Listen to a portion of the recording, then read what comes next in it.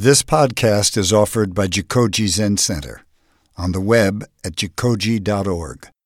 Our programs are made possible by donations from people like you.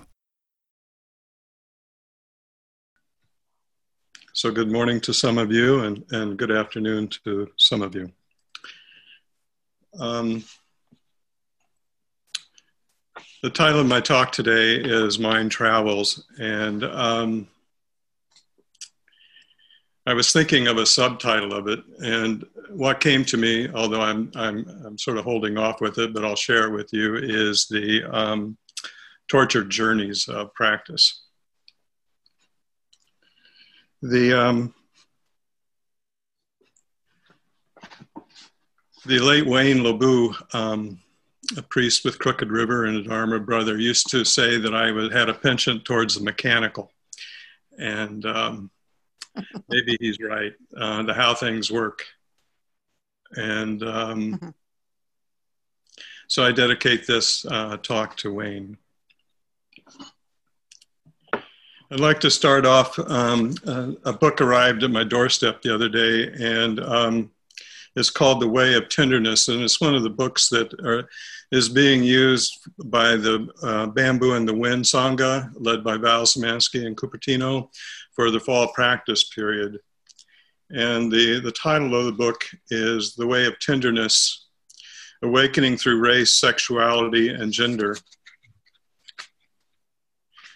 And I'll just read a little bit from the foreword by Charles Johnson, who's a Buddhist writer, scholar. He's quoting Pao Chi from The Non-Duality of Buddhahood and Ordinary Life. Ordinary life and Buddhahood have no distinction. Great knowledge is not different from ignorance. Why should one seek outwardly for a treasure when the field of the body has its own bright jewel? And a little bit from Johnson. Early in this thought-provoking book, Zenju Earthlyn Manuel informs her readers that the way of tenderness is not Buddhist, not a religion, not behavior modification, not a philosophy of life, or a conceptual view of life. It is not a static path. You will not comprehend this way without laying bare your human conditioning. You will not comprehend it by intellect alone.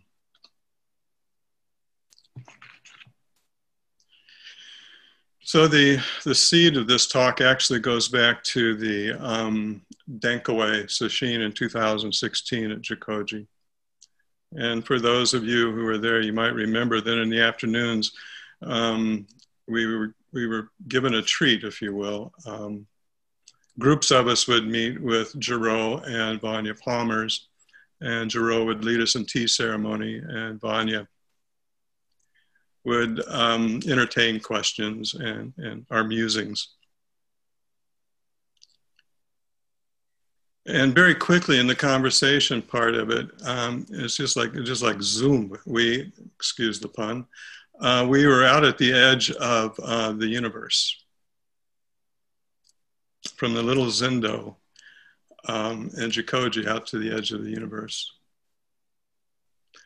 And I've done some, fairly reliable online sources, I think, that say that it is like 46.5 billion light years from Earth, the edge of the universe is. Or something like 225 trillion of our years. It's there.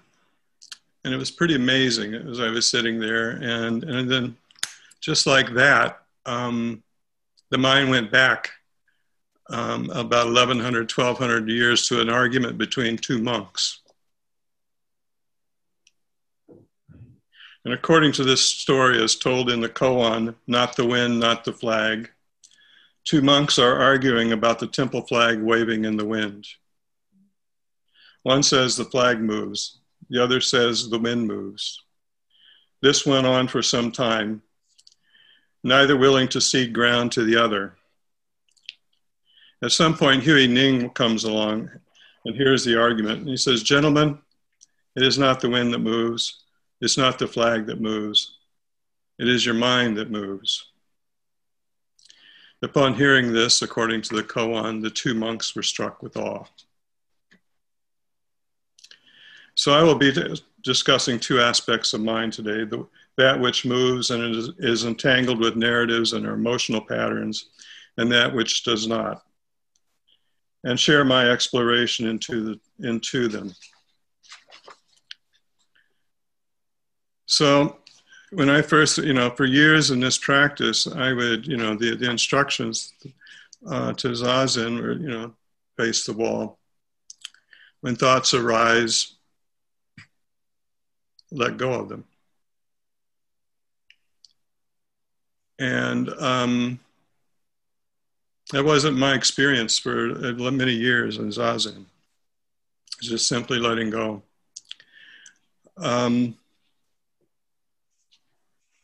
First, there's this skepticism about letting go. According to, Yogacara with the 8 consciousnesses, the 6th consciousness, Manovinyana, mind, what it does has 2 jobs. It basically names and labels, says this is that, and this is that. And it also is busy picking and choosing what it's going to pay attention to. So what I wondered for a long time was, in simply letting go, are reinforcing that that dynamic with the 6th mind, the 6th consciousness. And it also seemed I always wondered about other people as they're sitting on their cushions. Was it that simple, just to see your mind, see the thoughts coming and letting go? For me, it was a completely different experience. It was quite like sometimes riding a wild horse, or sometimes like sitting in strong gale winds, being tossed all over the place.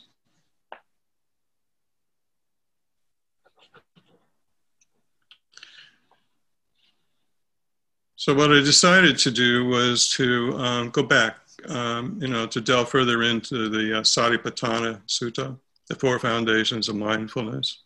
I started hanging out with insight Vipassana people.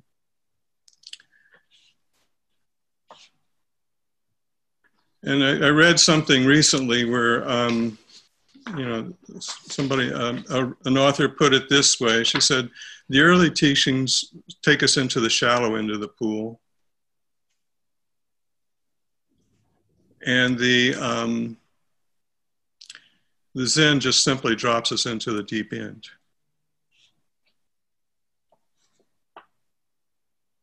So I guess what I had decided to do was to start back at the shallow end after years of sort of floundering around in the deep end.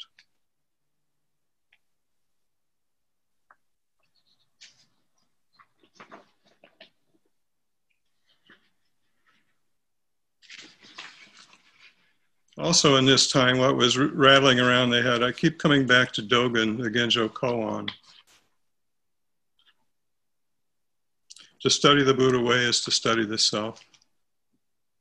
And to study the self is to forget the self. So I was stuck on this forgetting the self. How does that work? Is it just simply a matter of letting go of thoughts? And he goes on to say, to forget the self is to be actualized by myriad things. When actualized by myriad things, your body and mind, as well as the body and minds of others, drop away. No trace of realization remains, and this no trace continues endlessly. If you see there, he's actually starting at the shallow end and going deeper.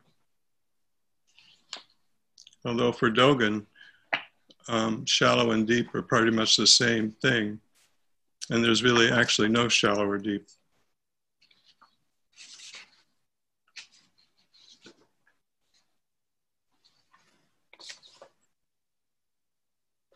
So during this time, I've had, the teachings that that come from insight meditation, from what I've dipped into in terms of the Pali Canon.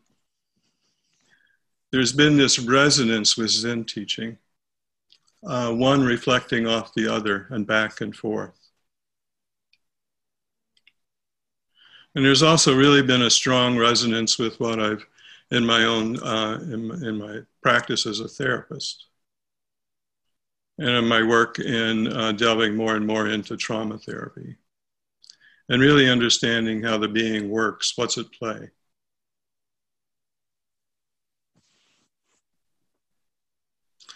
Really understanding that, in Dogen's sense, there is, body mind is the whole, as Katagiri would say, it's the whole ball of wax.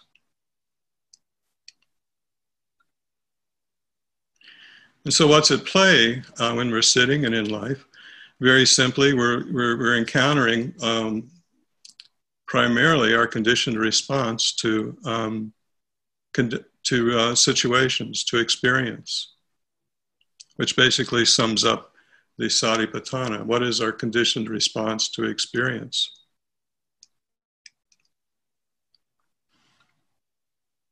And then fully understanding the extent of that conditioned response, that it's just not what's coming out of the brain, it's just not our thoughts. That it also entails the autonomic nervous system, which reads experience first. That's the first read. And then that information gets transmitted, whatever that read is from the autonomic nervous system, it gets transmitted up into the brain. Just very quickly, it's sort of like the left brain, right brain dynamic.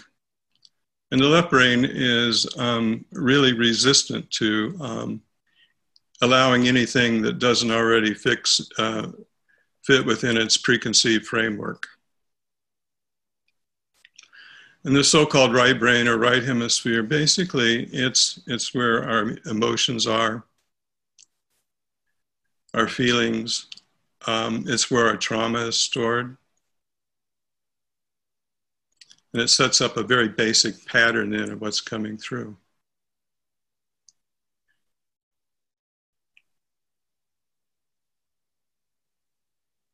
And I began to realize that, the experience that I was having on the cushion was very visceral dynamics from a lot of my past.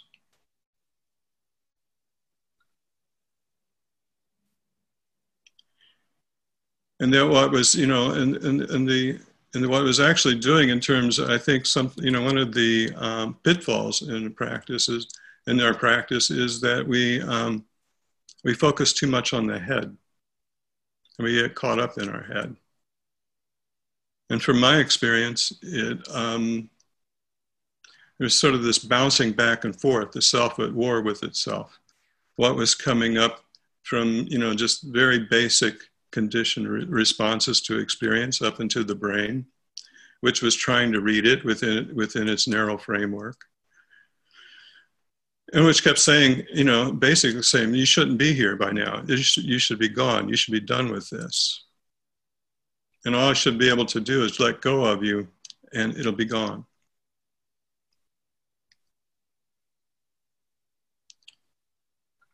So as I came back into the body, things started to shift. And I'd like to share some of that experience with you, share some things that I've come across over the last few years. And so, to help us, maybe help you, if your experience is like mine, to appreciate what's happening and how to dance with it, a different way of dancing, and to come to a different sense of letting go. And for me, the sense is, I keep coming back to a sense of Dogen's thinking, not thinking.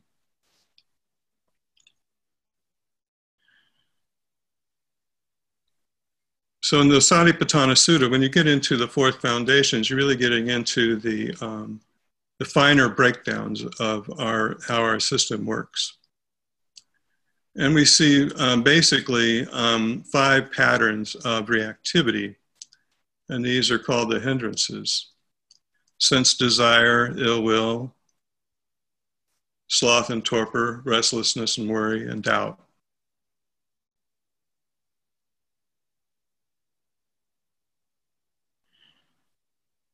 And you can also, when you're practicing in the hindrances, you know, there's some of these basic movements of the mind that you can spot too.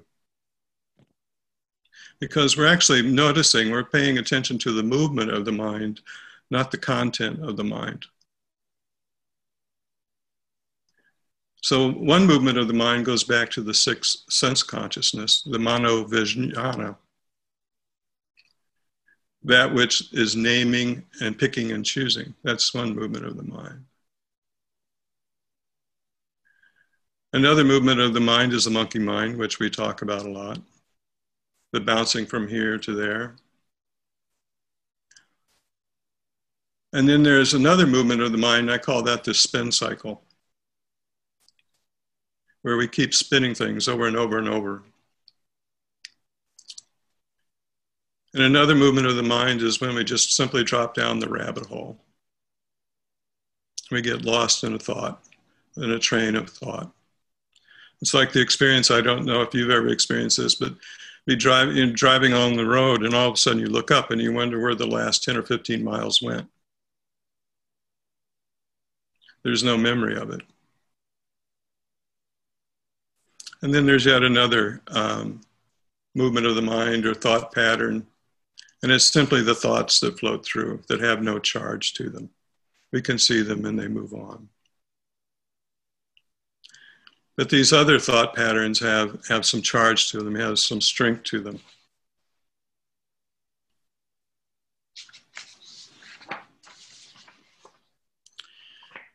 So early on in some work I was doing in mindfulness, I kept hearing of this acronym RAIN, and it was helpful. I'll share it with you. It's simply R is recognizing what is happening, and A is allowing it. And I've heard 3 I's for I. One is investigation, inquiry, and another one is intimacy. So we can sort of wrap those 3 together into intimate inquiry and investigation, getting really close, which the first 2 steps help us do. No pushing away. And then in is non-identification, noticing when we're making it us or me or mine.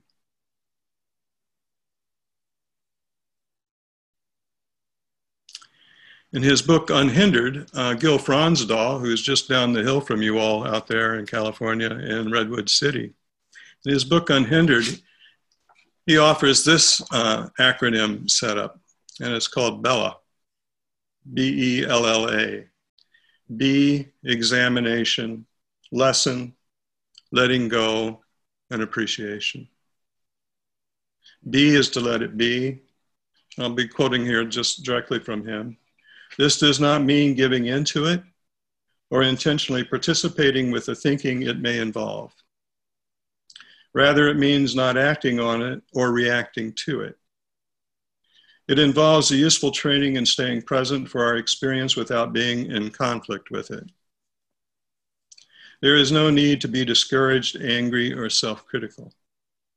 Letting a hindrance be is a practice of finding an inner stability and equanimity in the face of destabilizing forces.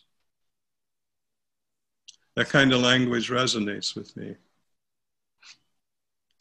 And then examination. Overcoming the hindrances requires us to understand them well, becoming intimate with them. If we know all the guises and tricks, we are less likely to be tricked by them.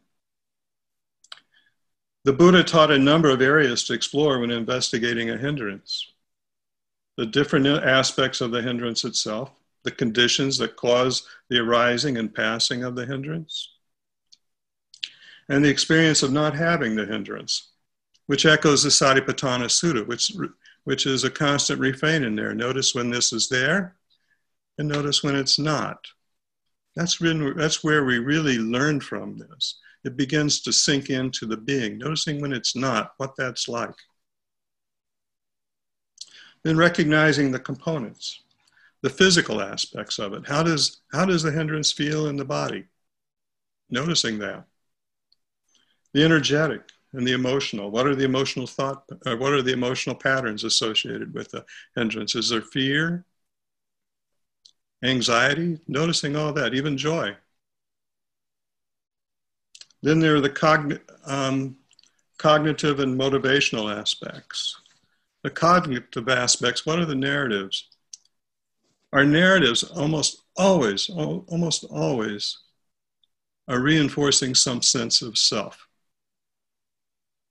They do that. They're very subtle in doing that. All our thought patterns, our thinking, when we get in these thinking patterns and we get trapped in them, we're getting trapped in some type of perpetuation of me.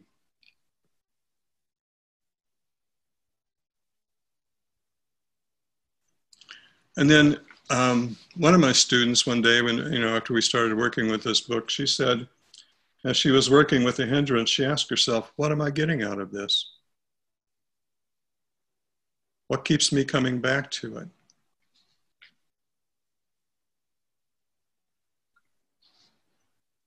And then L, the first L is lessen. Lessen its strength. Relaxing both the body and mind are often good ways to lessen the intensity of strong bouts with a hindrance. If a hindrance is overwhelming, lessening its power may require moving ourselves from situations that reinforce it, where it may be useful to direct one's attention to something that has a calming effect. In the trauma therapy training, I've come across words or terms such as grounding. How do you ground yourself? Just feeling a sense of being seated, your feet on the floor. Do you feel safe and secure? And or resourcing. Bringing to mind, for instance, something that brings you a sense of unconditional love, acceptance, and safety, if that's possible for you. And then we come to the second L, my favorite, letting go. Once a hindrance is understood well enough, it can be appropriate to let go of it. Sometimes this can be accomplished by letting go of the pressure propelling the hindrance.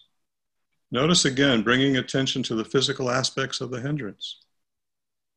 It may involve letting go of the thinking that perpetuates the hindrance. It might require letting go of attachments to the self-identity, to what is behind this, what am I getting out of this behind the hindrances.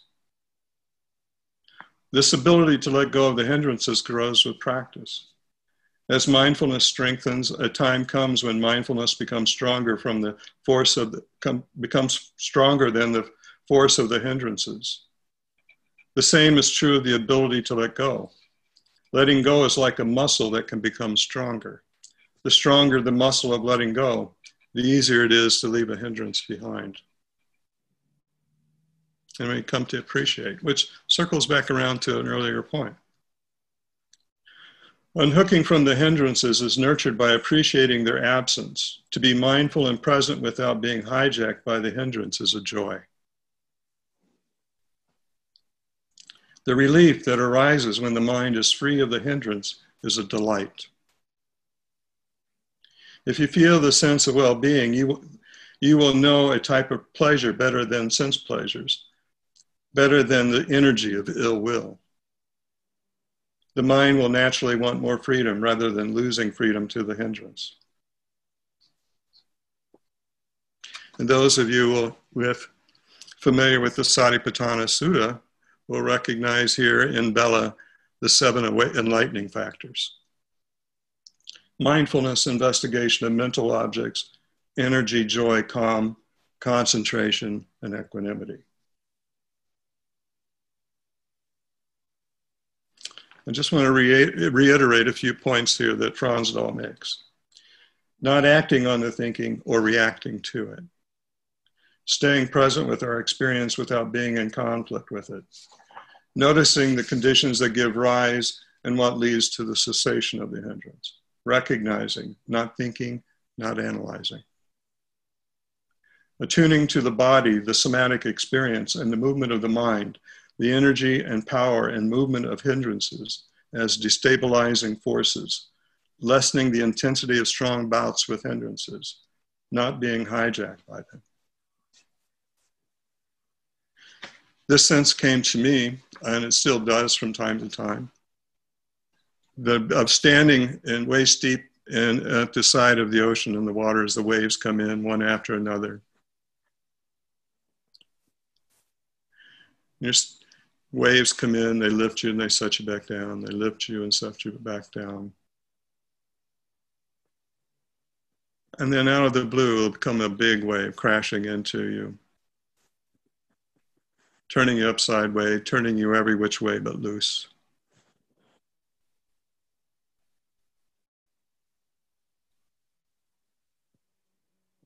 And what I've come to discover in these experiences is, as this sense of working with the hindrances, the sense of learning to be present with them, developing that presence, and developing the power of letting go,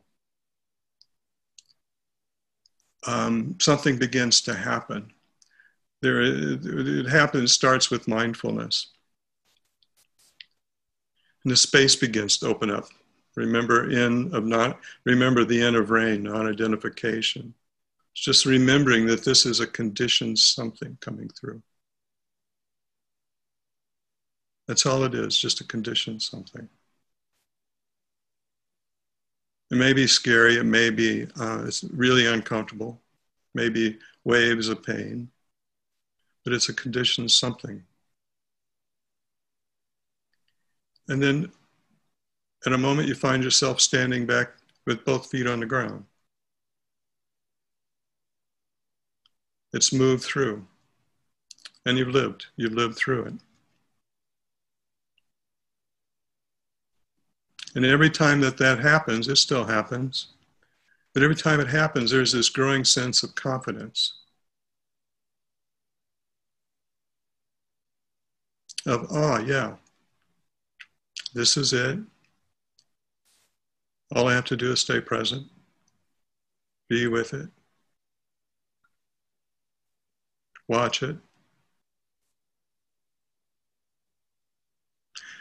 The less that I'm hijacked by it, there's more ability then to really start to see for insight to take hold. To not only see, but to begin to be open to the experience of the three marks of existence.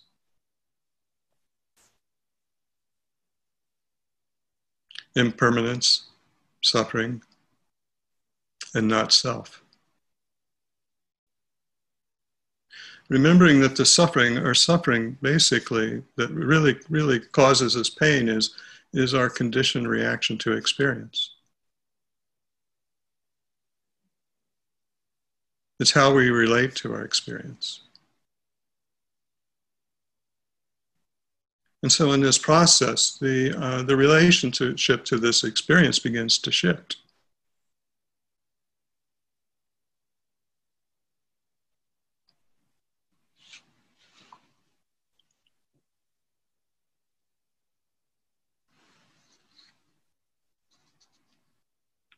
In a book I've started working with my groups, it's called the Experience of Samadhi by Richard Shankman.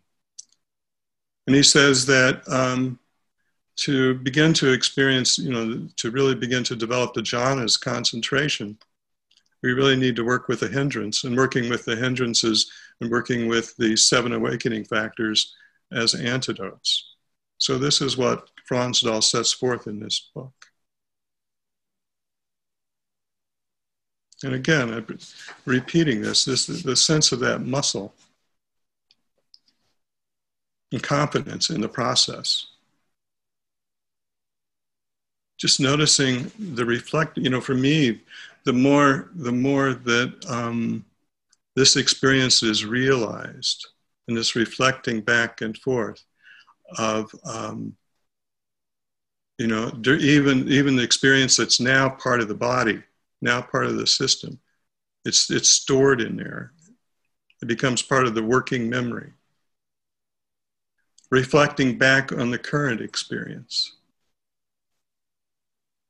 and noticing the dynamics of the shift. And for me, that's really a strong experiential, strong experience of the dependent origination, really seeing what the causes and conditions giving a rise to, what causes and conditions give rise to our suffering, to our hindrances, and noticing what causes and conditions when awareness is brought to it. Beginning to trust that awareness. There's power in the awareness. We really learn to trust it. It's not the thinking. It's not the arguing with. It's not the, I should be different. It's not that you should be different. That's not going to do it for us. It's simply being present. And developing that muscle of letting go, developing that power of awareness, and letting it do what it does.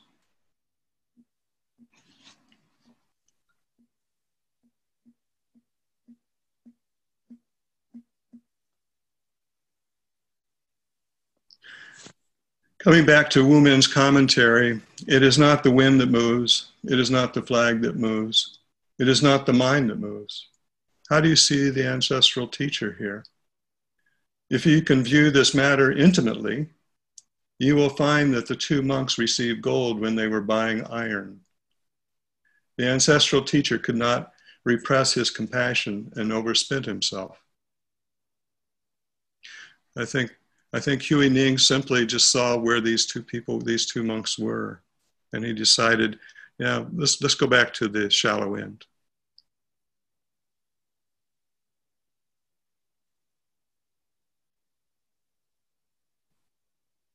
Wu Min's poem in response to the case, wind, flag, mind, move, all the same fallacy. Only knowing how to open their mouths. Only knowing how to stay stuck in their narratives and their old patterns. Not knowing they had fallen into chatter, down the rabbit hole.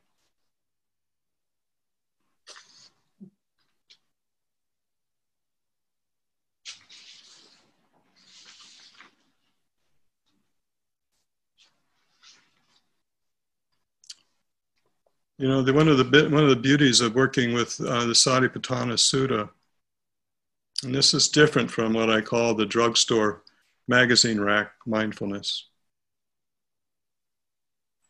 is really the seeing, being able to see all the moving parts. We come back to the mechanics of it. And when you see all the moving parts, you see that it's just happening. Stuff coming in through the sense gates, and this is what the mind does. And this is the stories that the mind makes up about this experience. It's just happening. It just does. That's the way we human beings function.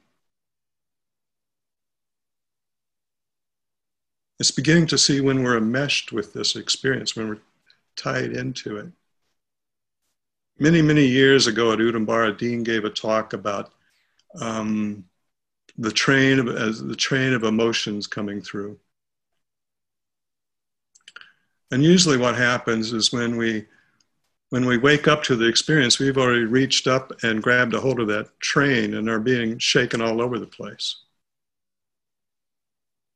And so as awareness begins to develop, we can let go, we can see to let go.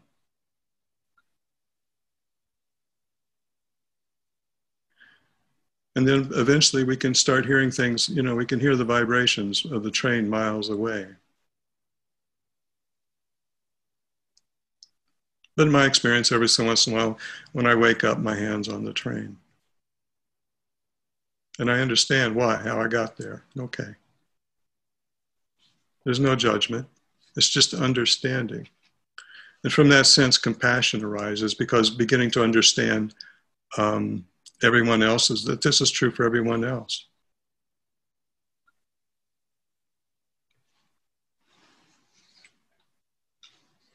I want to end here with a passage from the Pali Canon from the Buddha. And Stephen Batchelor mentions it in his book After Buddhism. And he takes this discourse with somebody named Kachanagota, and it's not known who that person is, as my primary canonical source on complete view.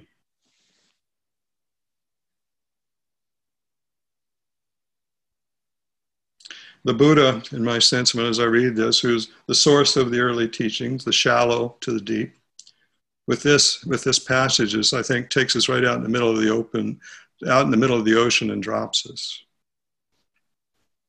By and large, Kachana, this world relies on the duality of it is and it is not. But one who sees the arising of the world as it happens with complete understanding has no sense of it is not about the world. And one who sees the ceasing of the world as it happens with complete understanding has no sense of it is about the world. This duality of it is and it is not. The very basic movements of the objectifying mind, coming back to the sixth sense consciousness, mano-vijnana. Asserting self and other, the movement that reinforces the stubborn resistance of fixed views. Starting with the fixed views of it is or it isn't, I am not, this is that, or it is not, and on and on.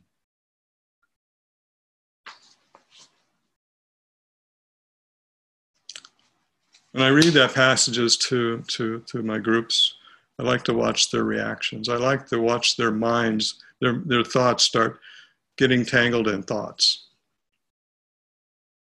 And that's okay. I encourage them to do that. I don't encourage them to come back to the breath.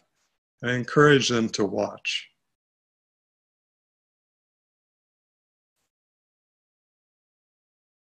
To see what the mind does, to see all the narratives, to be fully alive to this energy of the mind,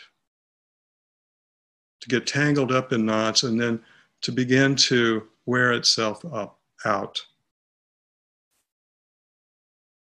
Go into it fully, just see what it does.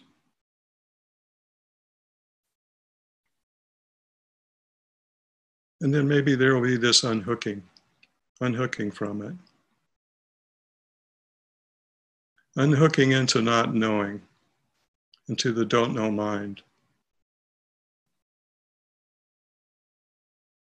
I often talk to my students and to my clients about potentiality. I say that we're in multiple states of gestation at all times. Each human being is. We're in multiple states of potential, of becoming. It's our habitual mind, our habitual views, fixed thinking, our trapped ways of being that really keep us from realizing that.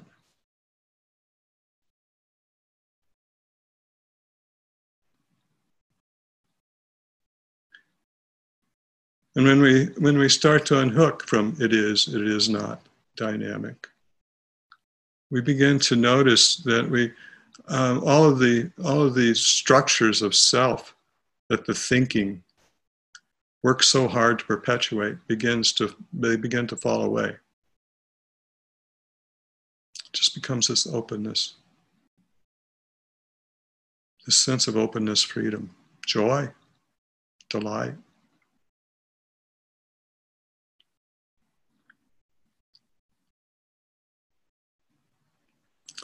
So I'm happy to be here today. It's a joy. It's a joy to be able to sort of look in the Zendo and see some of the folks there and remember being there. I have a lot of gratitude for you all. Thank you all very much. And if you have questions, it'll be fine.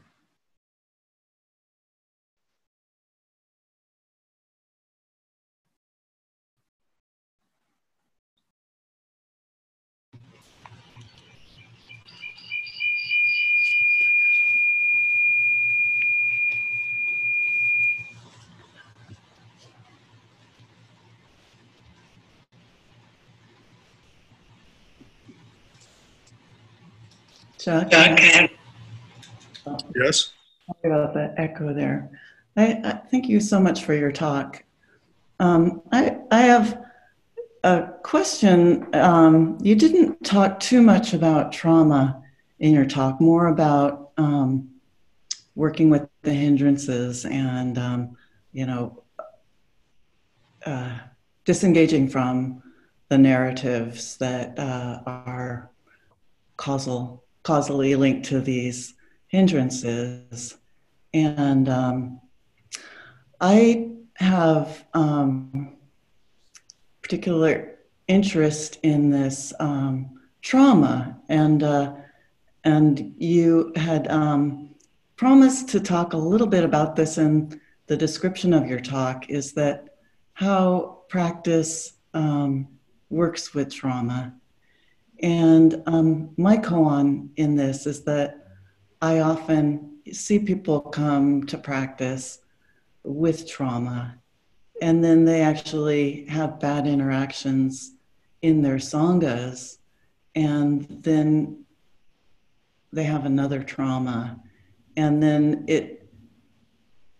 I think it's healthy for people with that to maybe remove themselves from that sangha for a period. But I think people often get caught in this negative narrative around their sangha, and they're not able to disengage, and then their practice falls apart, and also it hurts the health of the sangha itself. And then there's the issue of, why is this trauma happening? And often because I'm a woman, perhaps I find that these traumatized people are women, and then so there's an issue of patriarchy that needs to be addressed. And I know it's a big question to ask you, but do you have any idea about how to address this kind of trauma and work with it within a sangha? Mm-hmm. Thank you. Let's see if this helps. One is, I think, coming back to Bella, it really mirrors a lot of what I'm coming to understand about trauma therapy. Not delving into the narrative so much, because the narrative reinforces. Just simply talking about trauma reinforces it. And then the whole process of leaning into the trauma, and that's there, that should be done with understanding and care, because there's a titrating, a back and forth leaning into dynamic, and starting to lean into that trauma that's in us, and being really aware of how it should be. When we need to break, when we need to pull back, when we need to take a breath. I really think in sanghas there needs to be more understanding of trauma. I totally agree. I think this understanding, the thinking that a person should pull back from the sangha, I think that it can create or reinforce the sense, well, I failed again. It reinforces the shame, blame, and guilt, which are all extra, but very powerful. So I think if a sangha really sanghas should take it upon themselves to know and be able to help people, recognize trauma, and then maybe adjust practice patterns and seeing what can be shaped around the trauma.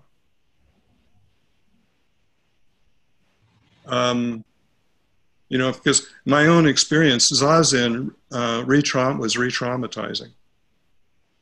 Just sitting. The pain would activate old stuff. And so it was re-traumatizing, rethinking about how much we ask, when there's trauma, how much we ask people to sit and checking in with them and understanding this, how it's just happening. It's just coming up from their being, and it's not by choice, and it's not that they're failing to do what they need to do, because this has such tremendous power. So beginning to, and there's some books out there. I really highly recommend Polyvagal Theory and Therapy. It's very simple and approachable. And that's by Deb Dana, and she has some accompanying book about exercises to do. And I'm gonna, I meet with once a month with a group of domestic violence offenders, and now we're using that book with them, because trauma is there in them. And so, but being very, very gentle, very and aware and considerate about trauma in the community, and how the community needs to be informed and educated about it so it can better respond. Okay. In my old Sangha, I shudder when I look back on it, because there was this, there was a sense of dolphin pod, and when somebody was having trouble, this dolphin pod was supposed to respond. Well, a lot of these people in the dolphin pod weren't trained, and it makes me shudder now to think of it. And there was always this sense that that there, I don't think it was intentional, but there's a sense that there was, the trauma was, pathologized to the extent that it became a character something. Be very careful about that. Understanding the nature of our suffering and how it is, and how deep. And remembering this, the large majority of people have suffered trauma at one time or another. And that percentage gets really high for people of color. Another book I would highly recommend is My Grandmother's Hands. I'm reading that one right now. Yeah. Okay. All right. Does that help? Yes, thank you so much.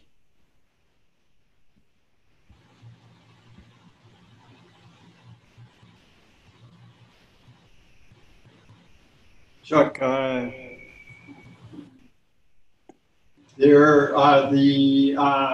you addressed most of what Connie asked for, but there was one part of it about hierarchy and patriarchy that often inhibits the examination or the trauma that is present just because of the systemic structure that's there. So how do you look at that part of disassembling people's trauma from themselves? That the structure of our Sangha, the structure of has an influence in how we can deal with people's trauma. I come back to awareness, being really aware, becoming really attuned to systemic structures of racism and trauma. From what I'm seeing in the direction of Jikoji, and I'm hearing from other communities, there's a great effort to do that. It takes education, educating ourselves to understand how trauma works, what traumatizes. To really understand that, being a white male, and really going into the sense of privilege, power, and being aware how that registers with others. And I think our practice, if we're really genuine about our practice, that's inherent in it.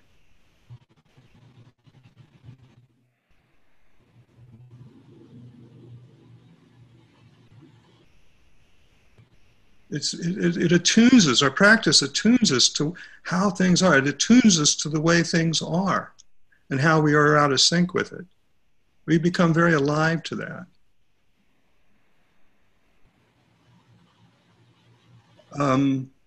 So educating, taking time to educate yourself, the Sangha, to create, I think, safe places of discussion for people to share, to really, give thought about that, what that looks like.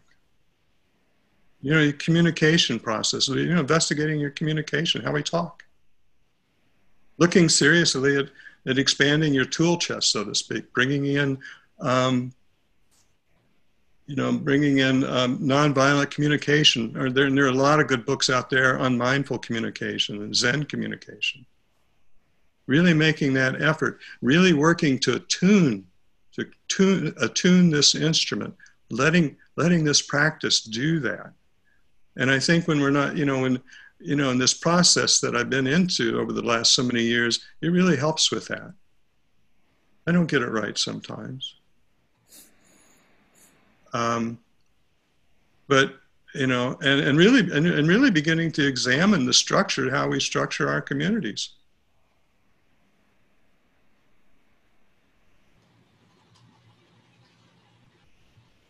Yeah, that's a long job, restructuring communities, because it takes introspection by the community, and communities are dynamic as well, shifting people and strong interests. But keeping it, how to be open to all kinds of diversity is in thinking and being and the structures we have.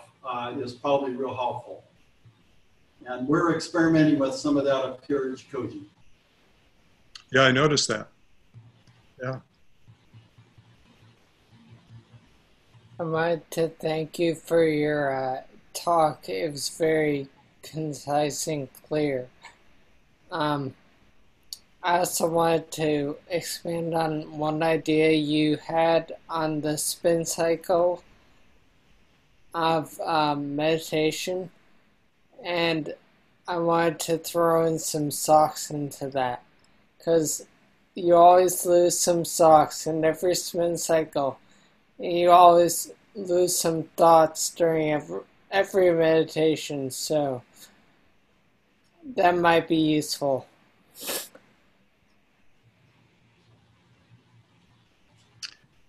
Yeah, some of them just wear themselves out. Yeah.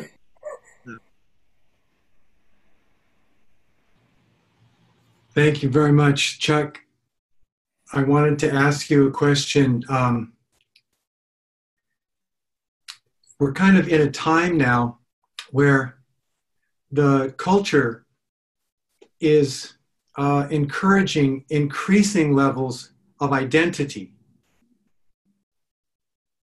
And yet our practice is about non-self, is about selflessness, but our culture and many of the kind of social and political movements are about increasing the identification that you have with multitudes of identities, layers, like, and I was wondering, I've characterized identity as made of grievances. Ah. And I was just wondering your thoughts on that. Oh, yeah. Well, I think there's I come back to trauma, for one thing. The degree to which our culture is traumatized. And the degree of manipulation to keep that going. I think it's a very willful act full of deep intention to keep us that way.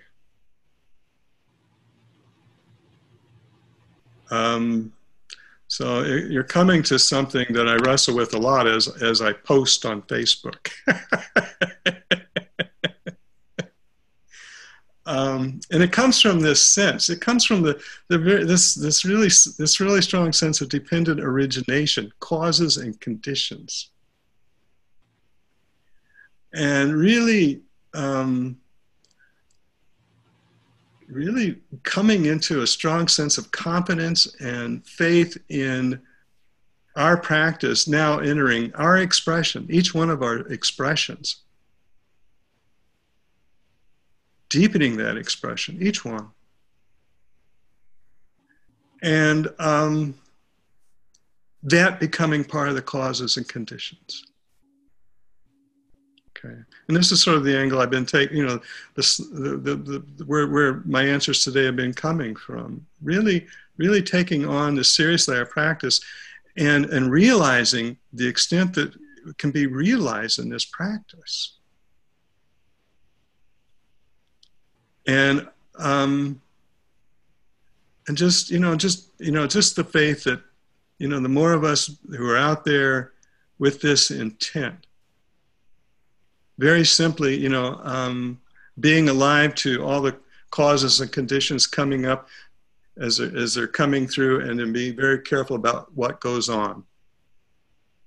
Noticing the unwholesome, being very intentional about, you know, with effort towards the wholesome. So we start with ourselves. We start in community. And really about how we, you know, that expression is, you know, how can we bring that expression into the discourse, the public discourse? That's why I'm really interested in that. Because for me, you know, just sitting on the cushion is not doing it. It's what is this expression in the world?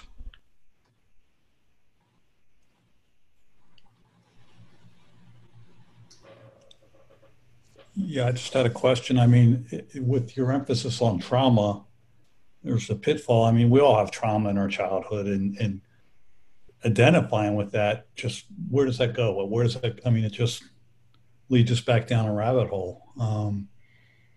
How do we get past, you know, I think it just reinforces a sense of self as distinct from everyone else, everything else. And we can't fix it.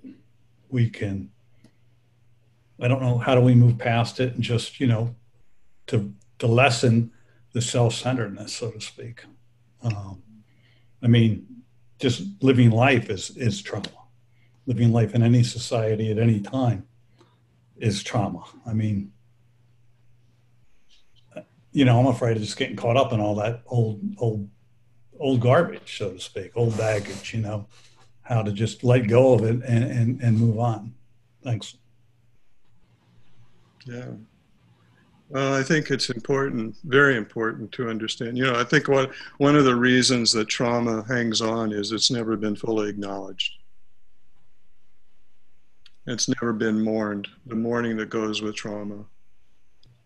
And the sense, and again, this sense of being, you know, being the pathologizing that goes on around trauma. And understanding that, you know, the ingested guilt, blame, and shame that's there. That the sense that somebody is fundamentally broken and screwed up, whatever the message that's coming from the abuser, the traumatizer, the system, the systemic dynamics that are there, being really alive to that and acknowledging. I think that's one of the things that we're seeing is that there's been so much that hasn't been acknowledged. People haven't been heard. And now they you know, and that's, and when it's not fully acknowledged, it's not fully brought to light, it's easily manipulated. And then simply coming, you know, I'm really this sense of beginning to lean into, when you're beginning to lean into the physical experience of trauma, you're beginning to unhook from the narratives, whatever the narratives might be.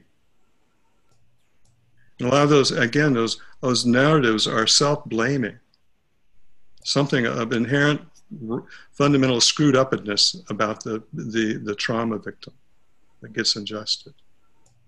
Beginning to unhook from narratives, whatever they might be. And then there's this sense of, coming back to being able to take in the trauma, realize it, actually come to accept it,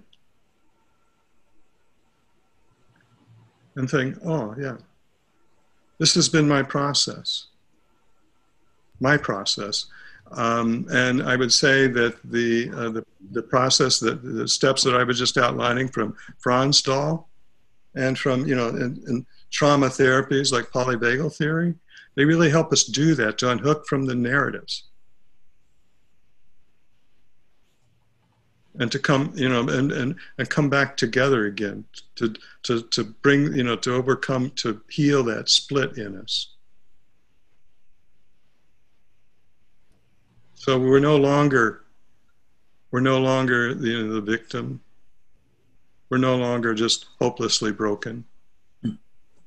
But I think it's really important for the voices of trauma victims to be heard and understood.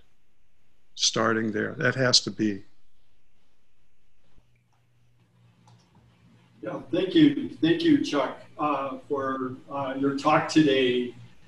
If you have time to linger a little bit, maybe there might be some more questions. But here at Jikoji, we're going to end the program, and Zoom can stay on, and a little more can continue if that's okay. What I appreciate, one of the last things you said is that it's important to have these intentions to support what is wholesome. And so what I'd like to do is ask all of you to support what is wholesome, and as you already do. And please, if you can, make an offering and help support Jikoji, please do that, so this kind of thing can continue in strong ways. And it also give to other things in your life, as you already do. It's really a time to share resources that we have. When it's the right time to share resources, it's really nice and sweet to be able to do that. And I speak that not just for Jikoji, but just for other things that we have passions and interests and cares about. So check our website. Thank you, Nico, for maintaining it well and keeping the links going, and see what else we're up to. And so thank you so much, and we'll end with the closing gatha. May our intentions equally extend to every being and place with the true merit of Buddha's way. Beings are numberless, I vow to save them. Delusions are inexhaustible, I vow to end them. Dharma faith are boundless, I vow to enter them. The Buddha's way is unsurpassable, I vow to become it. So yeah, I'll be willing to stay around for some questions if people have them. Okay, good. Thank you. Be safe. I had a question. Yeah. You talked about letting go and developing the muscle to let go. Could you say a bit about attachment? And my understanding is that letting go involves disidentification. So does that mean attachment involves identification? And do people, and just like you said, you could develop muscle to let go, does that mean developing the ability to disidentify yourself with the thing? And also, do people have different capacities of identification, as in, like, do people get more attached as compared to other people? And what are the causes of that? Yeah, I think, we all have our own patterns of attachment. And really understanding that our there are broad patterns of attachment or conditioning patterns, but they're unique to each one of us given our history. I think it's a matter of investigating the attachment, what the attachment is to. I do think that there is a strong attachment to identity, to self-identity. This is who I am. And that's a very strong one. And that's even when there is a so-called a weak sense of self, because there's when there's a false self that's created around a weak sense of self, that can be very tenaciously clung to, because there's nothing else than that story or the stories around somebody. So beginning to investigate what's behind the attachment, what fears are there, or what emotions are there. Is there fear? And fear of what? And just keep going back, and notice when there's. I like to, I turn things around a little bit, and noticing the reaction to the reaction, and maybe the reaction to the reaction to the reaction. There's an echo effect. So there's something happens, and there's the conditioned reaction. Then there's a conditioned reaction to that, and there may be one to that. But just beginning to investigate that, to be able to, to be able to allow awareness to move from one to the other, and we begin to see what's actually behind the attachment that's there, and to understand it, that's particular to us.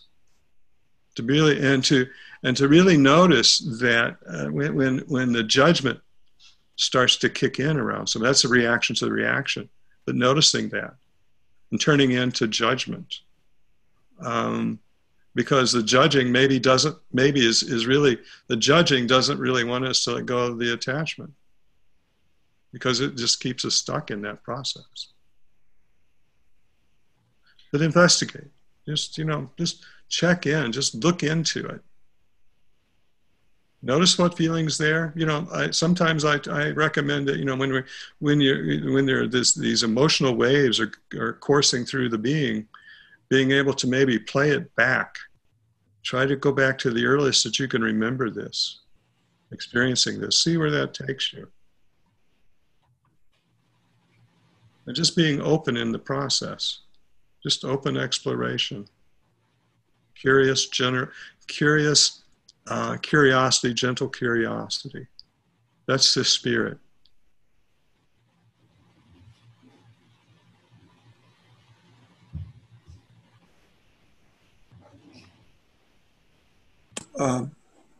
Thank you. Just thank you very much. I have a question. You mentioned about trauma of the abused. There's also trauma in the abusers that leads them to do that abuse. I mean, we see it all the time. The policeman who, shoots someone 7 times in the back. I wonder what went on in their life that brought them to that point. The people that wave these flags and don't listen to facts, they have a lot of grievances also. They feel put down, they feel condescended to. Is there any work, I was going to ask you, do you know of any work that's being done, frankly, to talking to the abused side and understanding their grievances and showing some understanding and compassion to them, so this not starts to loosen up somehow? Because otherwise I don't see, if you only talk to one side or the other side, there's still these two sides. Mm-hmm. I'm gonna roam a little bit in this answer. It takes me back to my first insight meditation retreat a few years ago, and at the end of the retreat, when we had our kumbaya moments, and it was at the start of the on the way, everybody's traveling to the retreat. That's when the Parkland shootings happened down in Florida. And this was in 2018, I think. And there's still a lot of rawness around the election. And one of the teachers says, the sense of not being, experiencing the sense of not being heard. And I said, well, maybe we can understand the other side and their sense of not being heard.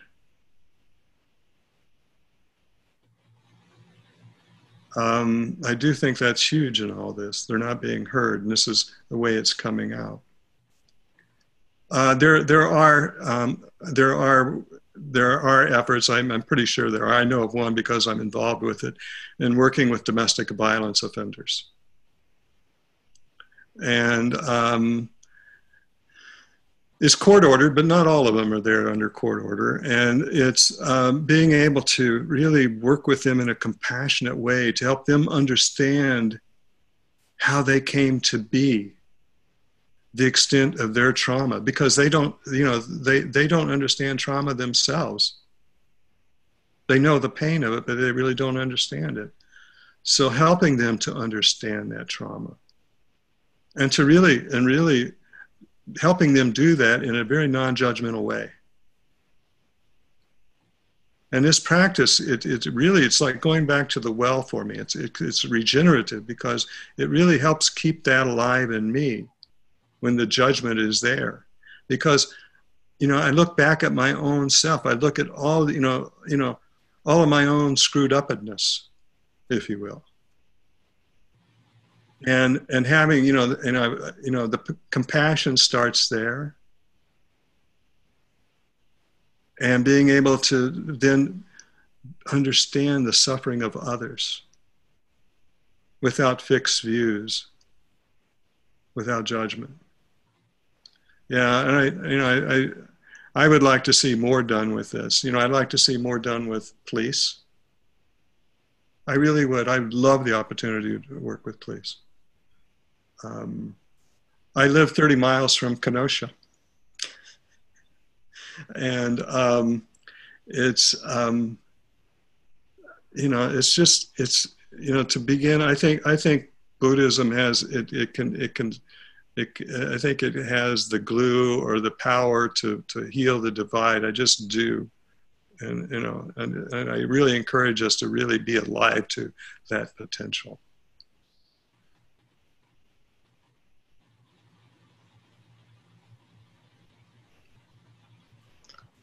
Hi, thank you for the talk. I think this is really useful. So I'm a beginner. I've been practicing for a couple of years. I've been sitting for a couple of years. The instruction to allow thoughts to come up and go away freely. That instruction basically feels a little bit difficult for me to follow, in the sense in my experience, what I see is I'm getting caught up in thought, and then I realize after a while, and then I'm just continue to sit, right? That's my experience. I cannot really see the thought coming up and then letting it go. That doesn't happen. So does this change with as awareness develops, or that's one question. And the other thing is when you talk about the RAIN method, right? Recognizing, allowing, intimate inquiry, and no self. So for me to apply that, or even for any beginner, right? I see I can only recognize that I'm caught up in thought and I'm back, right? And after that, how do I do allowing, or how do I this inquiry part, or recognizing that there is no self in this, right? This whole thing, all I can do is just continue to sit, that I'm back and I'm looking at the wall, and then the next thought catches me up. I think that's enough. So turning into somebody was asking me recently about they have a really strong experience of monkey mind. And I said, just simply to turn into it. Turn into it. Notice how that monkey mind feels. Just notice the experience in the being. And so, so when there's thoughts, no matter the thought pattern, just notice what the energy of the thinking is. How does that feel in the being? Okay. And then you can begin to notice two things with this when you begin to notice the energy of the thinking. One is what happens when awareness is simply brought to it. When awareness is brought to the thinking and feeling the energy of it. Notice what the response of the system is. It's, very often just when awareness is brought to something, the ease, the grip of the thinking or whatever is there begins to ease. Okay? And then noticing that easing, getting familiar with that easing. Noticing what that easing feels like in the body. Notice the difference between the energy of the thinking and the easing. Okay?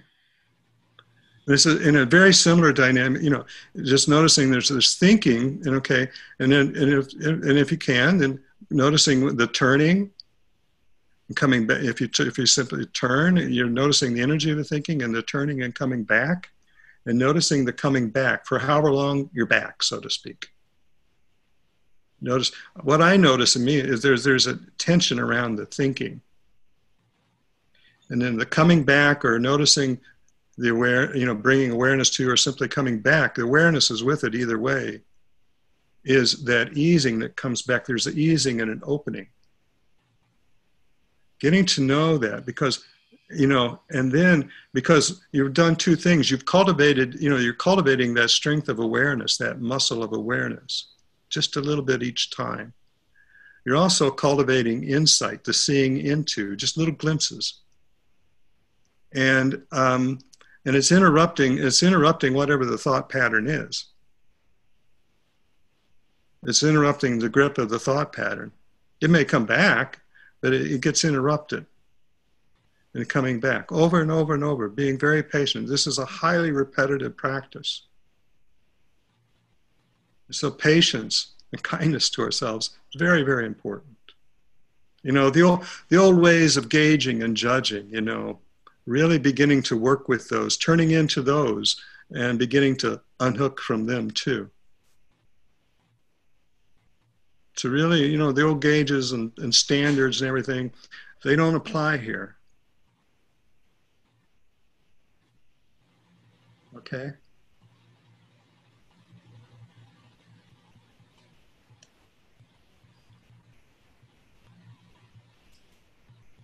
Hey, Chuck. Joe Seeholzer. Hey, Joe. Hey. How you doing? Good. Okay. So I was going to say this earlier, and then somebody else brought up, well, what about the trauma of the people who are doing the trauma?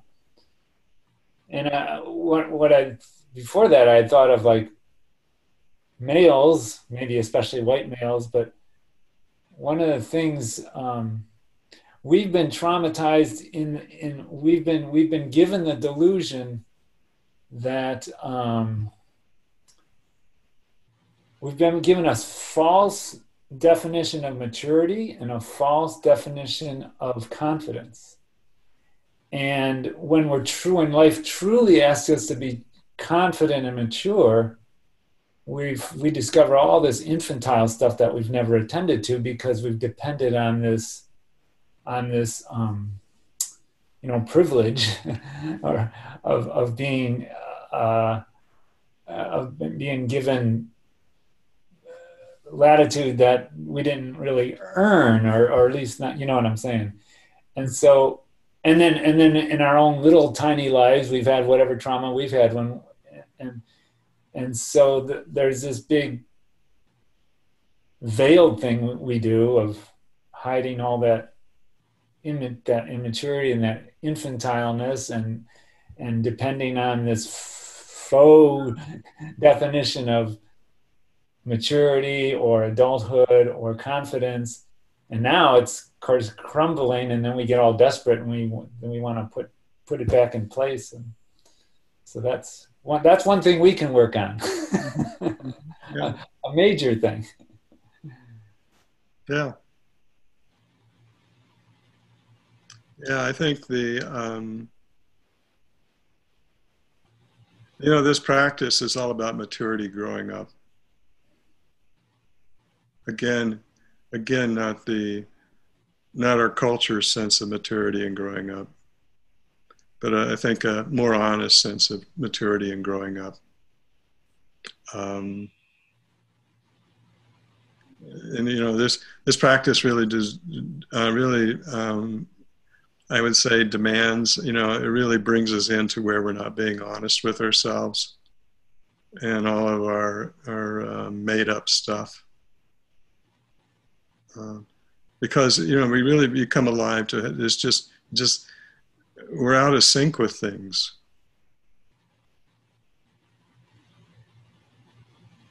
And we're out of sync with each other, with life. And it's all geared to selling stuff, boosting profits, maintaining power, privilege. Right.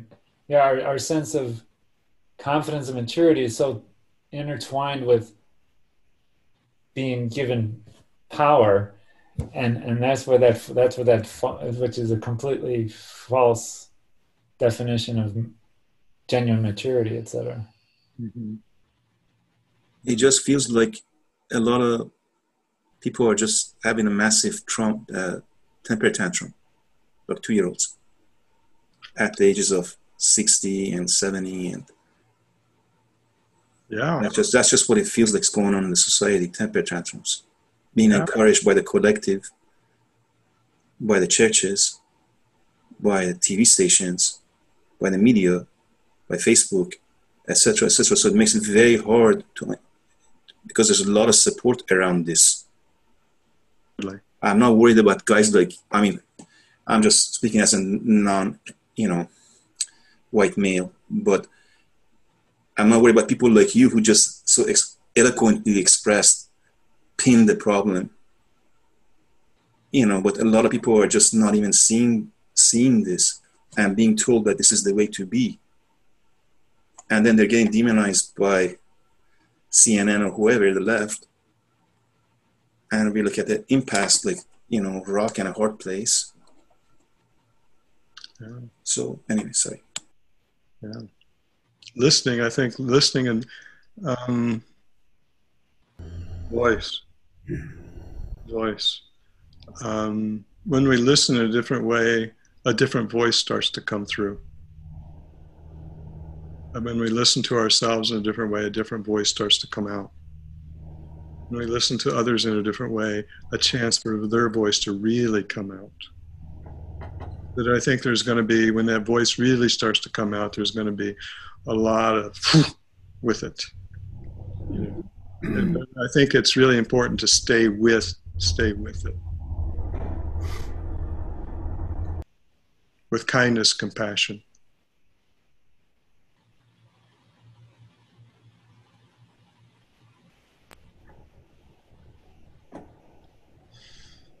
Thank you, Chuck. Any other final questions, anyone? Randy, unmute yourself. I think I did it.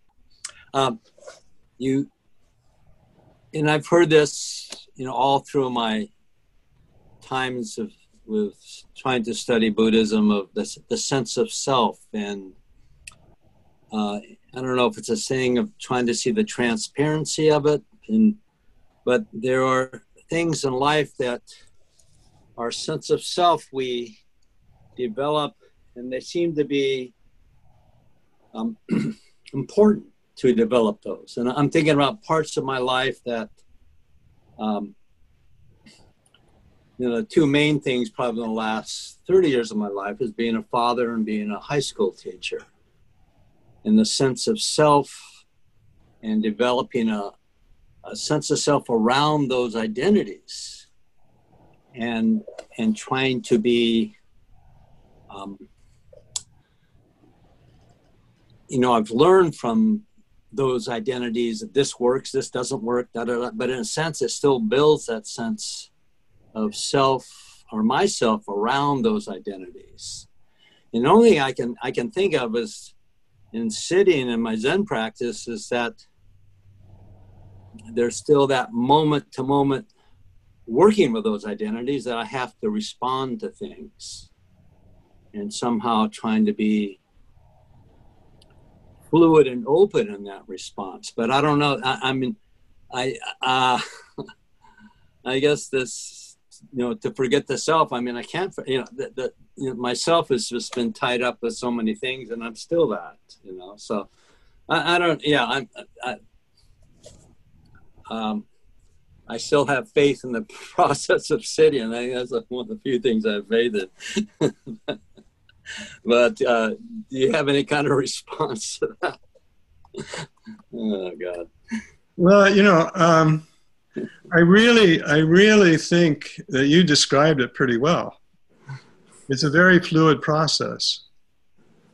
Okay. Where, for me, practice is getting to be pretty clean and simple. Just being here with what's arising and what's falling away, noticing, okay, yeah, this identity, okay, that's what it is for now. Yeah. Okay, and noticing when it's no longer working. If I'm holding on to an identity too long, getting in the way. Yeah, and so this the fluidity of rising and falling away, and and just being alive to it and not holding on to anything with too strong a grip. Okay. And noticing when we do attach, we are clinging or we're pushing away. And you'll notice it because the fluidity goes away. There's this stuckness, and and there's suffering. It's plain and simple suffering. And it's then you just okay. You can investigate, or you can just turn into the grip. Just be with the grip. Because identity is provisional. That's all. It's there. It's not that it shouldn't be there, because we have to function in this world. Right. Okay. And so, but we just we just learn to just sort of ease the grip. And just smile a lot more, yeah, at ourselves. Well, thank you. Thank you.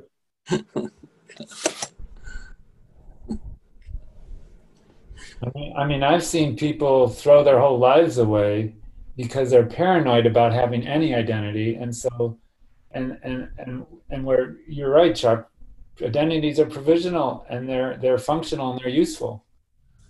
But it's just the grip. You're right. Yeah. So, Nico, I just want to thank you for shepherding me into this with your kindness. Thank you very much. You're very welcome. Thanks for joining us. Thank you for listening to this podcast offered by Jikoji Zen Center. Our Dharma talks are offered free of charge, and this is made possible by the donations we receive. Your support helps us to continue to offer the Dharma. For more information about Jikoji, please visit us on the web at jikoji.org.